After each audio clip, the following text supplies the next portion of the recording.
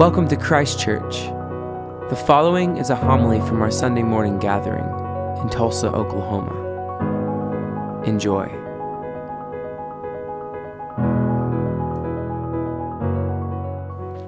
The Holy Gospel of our Lord and Savior Jesus Christ, according to John.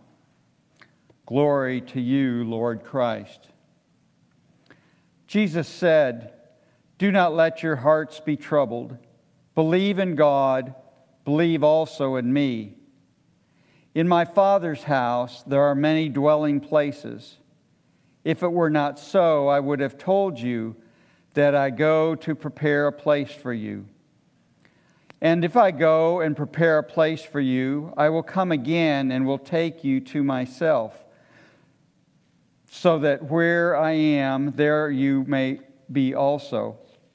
And you know the way to the place where I am going." Thomas said to him, "Lord, we do not know where you are going. How can we know the way?" Jesus said to him, "I am the way and the truth and the life.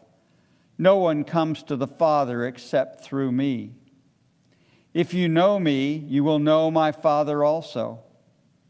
From now on, you do know him and have seen him." Philip said to him, "Lord, show us the Father, and we will be satisfied."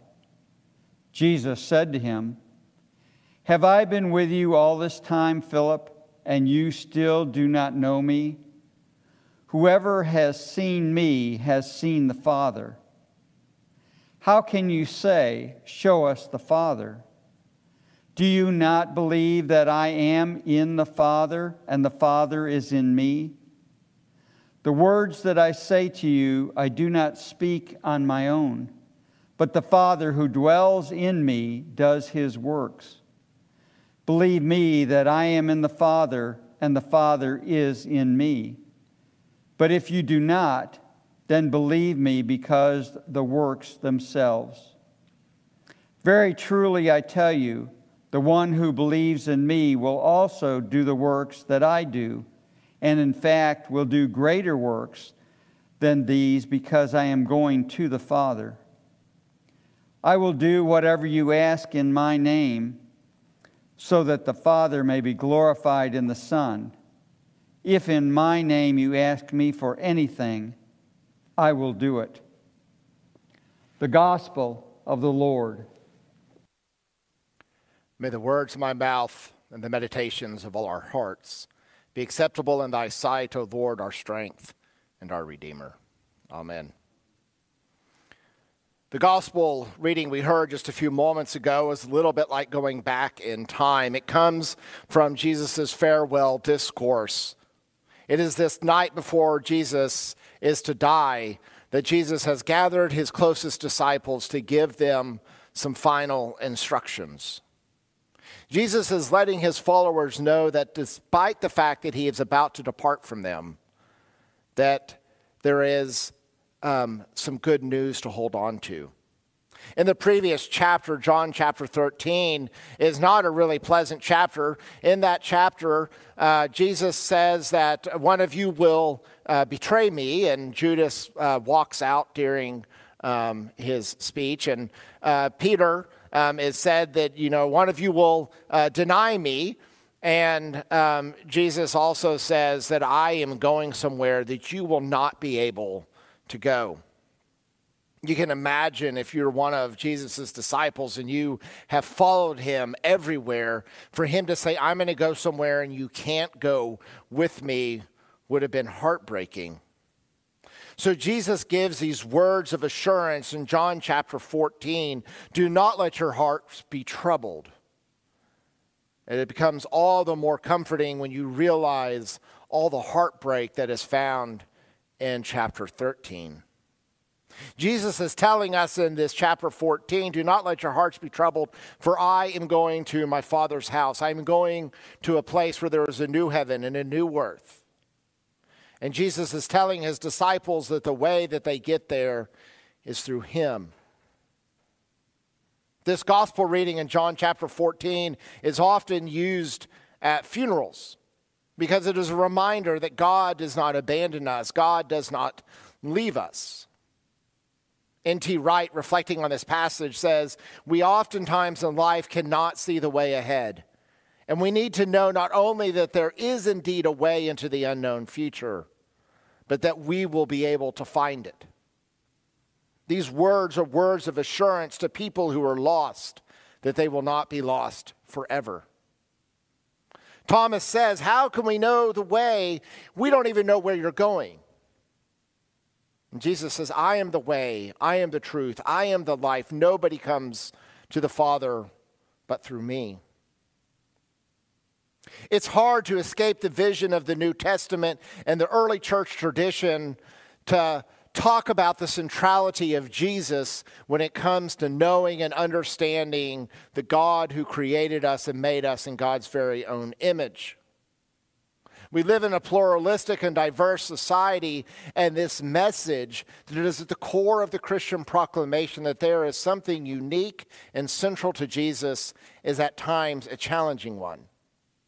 But I think it's because Christians have often used this passage that nobody comes to the Father but through me as a club to injure rather than as an invitation to welcome. Jesus is telling Thomas, look, it is not some secret map that you have to go find like the disciples are about to go on a Goonies-style exploration. But this is more Jesus' words of assurance. If you know me, and those who are hearing my words, you do know me, you also will know my Father. Jesus is not providing a list that they must follow in order to have a relationship with the Father. Jesus is simply saying, if you want to know God, know me. Philip takes his turn in missing Jesus' point, and he asks Jesus to show them the Father. Jesus says, you have been with me this entire time, and you don't understand? If you have seen me, you have seen the Father. Elizabeth Johnson says that this harkens back to the prologue of John, the very first chapter that we hear on the first Sunday of Christmas. In that, John says, no one has ever seen God. It is God, the only Son, who is close to the Father's heart, literally, that is in the bosom of the Father, who has made him known. The point of John's gospel and the point of Jesus' message is to make the love of God known to a world that is in deep need of knowledge of love and truth and knowing where is the way. John is writing these words and offering these stories as assurance to people who have lost the signs and the symbols that they rely upon the most. When Jesus says that I am going to my Father's house, he uses the exact words to describe the temple. The temple in Jewish cosmology is the place where heaven and earth meet. In Simon Montefort's landmark book, Jerusalem, he reflects upon the centrality of the temple in Israel's imagination. He shares the story of its destruction in 70 A.D. He says that in late July, Titus, the son of Roman Emperor Vespasian, ordered a siege on Jerusalem's temple after 4 months of battle. Titus said that the siege on the city was costing too many soldiers, and he wanted the city gates caught on fire. The setting that surrounds Jerusalem is like hell on earth. Thousands of bodies laid out in the sun, the hot sun, because there was no one to bury them. It was estimated at that time that Rome was crucifying 500 people a day. That so many people were being crucified, it is said that Israel ran out of trees. The city was closed to the outside world. Food was scarce and hard to come by. But life wasn't any better on the outside as it was in the inside. The Roman historian Josephus, who watched the destruction of the temple, said that it was like the Temple Hill was boiling over. The place where 12-year-old Jesus taught was destroyed. The place where Jesus had made pilgrimage, like so many faithful Jews over the century, was destroyed. The place where after the resurrection, the apostles continued to minister and preach and proclaim the good news was devastated. Many biblical scholars believe that the Gospels were either written or finished after the destruction of the temple. And this is where the language of the new temple, the new heaven, the new earth come into being. Because the one that the people could see and touch had been destroyed. And now the temple was in Jesus. Jesus promises that a new heaven and a new earth is coming, and it is found in himself. I think about our own day in which we are distant from one another. We are distant from our friends and being able to talk to them. We are distant from our family and being able to be with them. We're separated from the church building and the community that is often a strength for us. We're distant from the sacrament of the body and blood which nourish and strengthens us. Dr. Erin Rafferty is a pastor and a mother to a child who has severe disabilities and a terminal illness, and she reflected on the limitations that life often has. She says, "I will never be able to save my daughter. It's a truth that I have to come to grips with. When you live at the edge of your limits as a mother and as a person, you get comfortable there. You make a home and a peace among these unanswerable ways. You realize that often the questions are futile, faithless, distracting, and daunting. The control that you once thought you have, you realize you never had it. There is truth and wisdom that we cannot save ourselves. We cannot prevent this virus," she says. "If we could, we would have done it by now. Instead, our lives are shot through the daily reminders of our vulnerability. Our naivete is gone." She says, "A few months ago at my daughter's birthday, I flew unexpectedly to Wisconsin for a funeral of a dear family friend. Funerals," she says, "are not really for the dying. They're for the living to do the work of grieving so that they can gather the resources to go on living. That weekend," she says, "we were blessed to be together and reflect upon the life of a beautiful, faithful woman.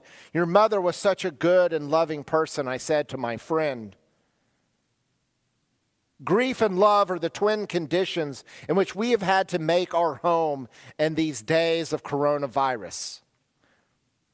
She says, "I don't want to live with the false security that my child will always be there. Instead, with the full knowledge of life's impermanency, we can choose to love even more fiercely, more generously, and more lavishly. For many people," she says, "and importantly, the living and loving to be done in these days shows up in scientists, doctors, nurses, emergency responders, those who are bagging our groceries and delivering our food, those who are showing up to the suffering. Those are one ways in which our love is showing up. But for the rest of us, there will be an equally hard and important work of loving fiercely, praying and honoring, to name the dead, to not shy away from our grief and our fear, but embrace them and embrace the pain in patience and hope that love will survive. Our naivete may be gone. Grief and death may be more in the days ahead, despite the fact that we are getting back to normal. But perhaps it is in the midst of that our salvation and our trust is found. Maybe when we realize that we cannot save ourselves, we can be reminded of the God who does save us, the Lord who is the way, the life, and the truth. Maybe we can turn our hope and our trust that love will conquer death and that love will find a way. Hear John's words again. Do not let your heart be troubled. Trust in me. Amen.